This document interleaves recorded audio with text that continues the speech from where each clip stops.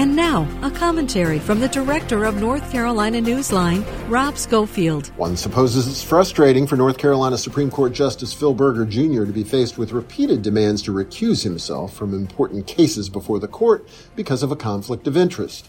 Unfortunately for Berger and the state, however, stepping aside is the only ethical option when one very important factor is present in cases that find their way to the high court, namely that his father is one of the parties. Berger's father, Senator Phil Berger Sr., is one of the state's most powerful politicians and the man who helped his son win election to the high court. For Berger Jr. to contend that he can somehow remain impartial in ruling on cases like the Leandro school funding case, a lawsuit that hinges on his father and chief patron's claim of constitutional power, is simply ridiculous. The bottom line, Justice Berger's judicial career has benefited directly and immeasurably from his father's power and influence. Stepping aside when that fact presents an obvious conflict of interest may be a burden, but it's clearly the only lawful and honorable course. For NC Newsline, I'm Rob Schofield.